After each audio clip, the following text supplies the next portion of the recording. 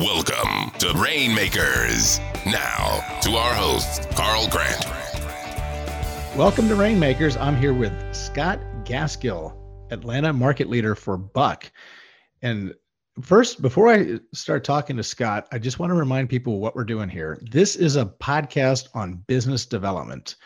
I do business development for a living. I have for 22 of the past 24 years been in the market doing business development directly and managing a team of business developers. But when I got involved in doing this, there was nothing to teach me how to do it. I was making it up as I went along.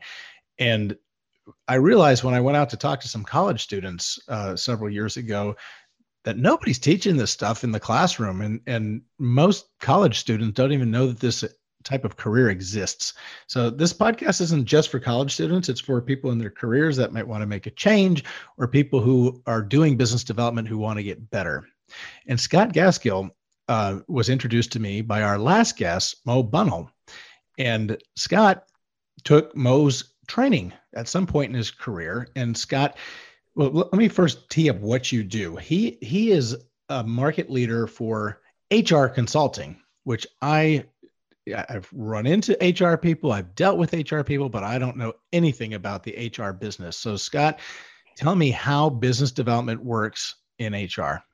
Hey, Carl. Well, thanks for having me. Yeah. So I think it'll resonate with you because I suspect it's very similar to how your business works. So, the HR consultants are all like lawyers. I mean, they're billable hour people. And so their job is, not only are they billing hours, clients are paying them for what they do, but then they also have a new business component. As you move up the line and seniority, you've got a certain amount of new business you have to bring in. And so the phrase that a lot of times they use is they got to eat what they kill. And so it's really hard in professional services sometimes to find time to do the billable hour work and find new work. And so that's where people like me come in. And again, I suspect kind of like your world, we have a bunch of people that are a mile deep. They're super smart, but only about a foot wide as subject matter experts. My role kind of bridges all of that. I'm a foot deep, but a mile wide. Well, let's dig into this a little bit more because I mean, using acronyms that I maybe some of the people listening don't even know. HR is human resources. So you're dealing with employees, dealing with their benefits, sexual harassment, diversity, all these things all fall under HR. And so how do you even go about doing a consulting engagement around these things? What are the selling points? Well, so one caveat there is that when you're talking about like sexual harassment, some of that other stuff, that's more legal. We don't get into that. We don't have attorneys. So our focus is we call it health, wealth, career, and engagement. Okay, and so retirement, it's your health benefits, that's health, exactly 401k, pensions, and that's what Mo was. Mo was an actuary. He was a benefits actuary. Okay. And then you get, career is like compensation. There's broad-based comp and exec comp. Engagement is communication. You get all these wonderful benefits for your employees, but a lot of times people don't really understand what they even have and how to leverage them. So there's a lot of different things there. And as business development, I will gladly dip my toe in the water. A lot of times it's not the big engagements we start with. It's a small engagement, but that gets the client, it gets the stability to work together, start doing things. And matter of fact, I'll share one of the concepts that Mo taught me that I really love is called give to gets. And give to gets play exactly into this part of the conversation. And how's that work in HR? So what that'll mean is a lot of times, and I've seen people do this in our business all the time and other businesses too, but they give to give, right? It's easy to just do a small project for a client. So maybe they're having trouble with their employee communications. And so it's a $10,000, $20,000 project. But so we'll just do it for free because it gives us a chance to get to know them and them to know us, but there's no follow-up to it. Mo breaks it down into a systematic process where you're saying, don't just give that away. Make sure that when you're doing these projects, it leads someplace. It's got to be something that has a reasonable amount of time commitment to it, but value for the client, whether they move forward or not. But also, if they do move forward and do it, when you get to the end, there's some other things to talk about. Now that you've done this, we could also help you on this, this, and this. Like when you take your car in, right, to get an oil change. Yep. And they come back out and go, well, you also ought to look at these several things. Oh, yeah, it's overwhelming. That's a give to get. The report is overwhelming all the things I should have done to my car. And all I want And is an oil sometimes you change. do them and sometimes you don't, but at least it's they're taking you, it's a journey that's taking you down a path as opposed to just giving things away. Yeah. So in my job, I help companies get introduced to sources of capital, right? And so when that capital comes in, if a venture capitalist writes a term sheet, they need a lawyer to look at that. And so that's an easy transition. And shame on me if I forget to tell them, by the way, when you get a term sheet, we want to help you with that. How does that work for HR? Well, so one of the things I always, as a matter of fact, I was just talking to a small group of financial advisors last week, and one of the things I was telling them, the guy was telling a story about one of his clients who's a good friend of his who just bought $1 million life insurance policy and didn't come to him to do it, right? He's like, oh my God, this is what I do, right? How could you go to somebody else? Mm-hmm. And I was telling these guys, right, like for me, I always tell my clients, I'm the worst salesperson ever. Because I promise I'll take no for an answer. All I want to do is bring ideas to you, right, for my clients and prospects. If you'll let me bring some ideas of what I see happening in the market and what some of our super smart people are doing for other clients, I promise if you decide it's not for you right now, for whatever reason, I'll go, right, I won't keep on it, in which I think most people are burned by salespeople that just keep hammering them on stuff and don't take no for an answer. And in professional services, I just don't think that model works. That's so I take no as my second favorite answer, right? The sooner I hear no, great, I'll move on. Yeah, a lot of the true rainmakers out there, Scott, I find that they're not really good salespeople. Like I really stink at follow-up. I do not like to sell. There's certain things I don't like to do. I like when it just naturally flows. Right. I like to do favors for people and help people. And I feel good about doing that. The fact that it brings millions of dollars into my company, that's just a side benefit. Is it like that for you as well? That's exactly, it's such a great way to say it too, right? I mean, I heard a phrase a long time ago, don't push the river, it flows on its own, right? I mean, it's kind of that thing. I mean, we're just serving clients. I'm just bringing ideas and trying to be helpful. And when I'm connecting people, I'm kind of a professional connector because I'm listening to problems clients have. And I got this large network of super smart people. And anytime I can connect those people then, and it works, I just did two friends a favor, and that's what I love to do. And I'm just lucky that I happen to be in an industry that I can make a pretty good living doing that. Now you mentioned that Mo Bunnell helped you get into this career. So, and you said you were doing business development beforehand. Was that, I looked back at your bio, you were working with the YMCA, then it looked like you started to get into HR right after that. When did you take the training? Yeah. Well, so I took the training right after I started with the company I was at before this, Mercer. And so again, that was my first step into the HR consulting world. And Mo had a really amazing career in the HR consulting world before that. As an actuary, he got all his exams and everything done really fast. And then in like his late 30s, he became the local market leader, the job I'm in now. He was in for the company he was at the time. And so he did that coming up through the business development channel. He made the switch. I've always been a business development guy.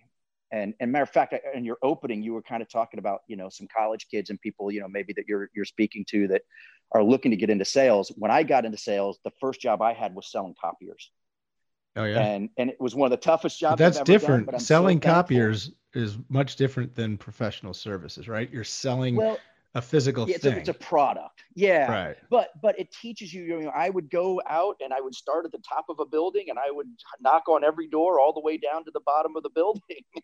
It just teaches you to get comfortable with a lot of rejection, but you're looking for those few good fits. All it takes is a few. Yeah, but it's a lot different than the relationship management that you're doing now, right? So when I got out of grad school, good observation. I got a job while I was doing an entrepreneurial thing, and I had to have a weekend job, and I needed to make a certain amount of money. And so I sold furniture graduate school. And if I did not close the couple, usually it was a couple coming through, by the time they walked out the door, I didn't get paid. It was straight commission. And that was totally different than what I do today. That was out and out sales. But I suspect the metrics probably still work similarly, right? I mean, so like I remember my copier days, it was knock on X number of doors to get X number of demos, to get X number of proposals, to get X number of sales, right? It's that funnel. And even today, sales is a lot of a numbers game, right? I mean, you Right. need a certain number of meetings, you need, right? So some of those, but you're right. I mean, I would never take anything to any of my clients that I didn't truly believe was good for them, because the second you burn somebody, you're done, right? And I've seen that happen a bunch. Mm-hmm. But I want to differentiate here some, because we have some salespeople that are listening to this, and it's time to drill down and talk about the difference between selling a physical thing versus selling professional services. And in the services world, there's a lot you can do for people, right? You've already mentioned you've got benefits, you've got 401k, Right. it's health, and there's a suite of things, right? And so as you're developing that relationship, eventually somewhere along the path, there's an entry point for what you do, right? Like, so at a law firm, we have that venture financing that I mentioned, but we also have patents, we have litigation, we have, if we miss them there, we could represent them on a sale of their company or an IPO or a trademark or something, right?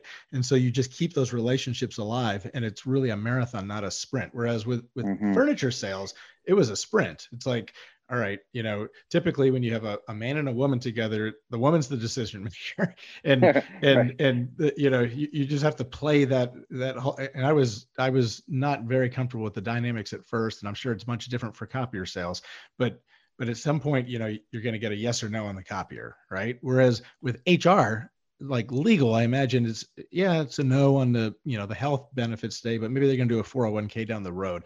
Talk a little bit about the Right. dynamics of that relationship and how you develop it and how you nurture it and keep it alive. Yeah, well, so yeah, you're exactly right. There is a big difference between selling a widget that has a one-time time frame, and then you're not going to see that person for another 5 years or something, versus HR, which is an ongoing. There's always something. Mm-hmm. And so again, and even for us, I mean, my starting point might be the person that's the VP of Total Rewards, who maybe is over comp and ben and retirement. But we can also expand that relationship into the financial people. And so a lot of times, we talk about like referrals and stuff. I don't usually get referrals from one company to another company. I usually get referrals within the same company. So as I get introductions within some of these major companies, then my network expands and those kind of opportunities for discussions expand. So kind of to your point, I mean, it's critical then that, I want these people that I'm working with, even if they're not buying, to at least walk away feeling like Scott's adding a lot of value, because that's when they're going to keep coming back and asking questions, and I get to be a trusted advisor. And if that happens, they're introducing me to new people, eventually they're going to start buying, right? It just, that's the way it works. So yeah, but you got to be patient sometimes. You're exactly right. Absolutely. And I'll throw in too, there's been plenty of times where, I brought an idea, today, and it's not the right fit today, but they come back a year or two, maybe sometimes 3 years later, and that becomes the right time. You just don't know. Totally get it. So what do you enjoy most about your job? I love to help people. I'm a helper. I'm a volunteer, right? With nonprofits and church and other things. It's just in my nature. And so I just really love to help people. And I think I love HR for that reason too, because HR, when you think about your health benefits, your compensation, your retirement benefits, I mean, that's the reason that people get up and go to work every day, right? Otherwise, they'd just be volunteering someplace else. I mean, it really is the core part. And so when we can really help some of these companies put together a benefits offering and deliver these benefits in a way that brings value to most companies, that's their most important asset, is their people. And we can help them do that. It's incredibly rewarding. So you and I both went to Ohio University, and yeah. When I was at Ohio University, I didn't know that a job like mine or yours existed. So right, nobody aspires to be an HR consultant. Right, but say we've got a student there listening today, which I hope they do listen, and they listen to this podcast and they say, "Wow, Scott seems like a happy guy. I would like to have his life." What can they do now to prepare themselves to have a job like yours? Well, yeah, really great question. So I think there's a lot of things. First, I'll start with saying this, and I suspect, you and I were about the same time when we were there, and in the same fraternity. And quite honestly, and crazy, we didn't meet until just recently, but I really feel like when I look back at those 4 years of my life and I see how many people in our chapter went on to become very successful business development people, I think it's not a fluke. We had a group of people that I thought were very high in emotional intelligence. And I just think that's a critical piece to any kind of successful relationship, kind of like what we've been talking about today. So I think that's a key component is just being able to relate to people and connect with them, which I think that group did very well. But also, I'll tell you, I always thought I'd be a lawyer, and then decided not to go to law school. So that's when I went and got into selling copiers and just kind of, would grind away at it.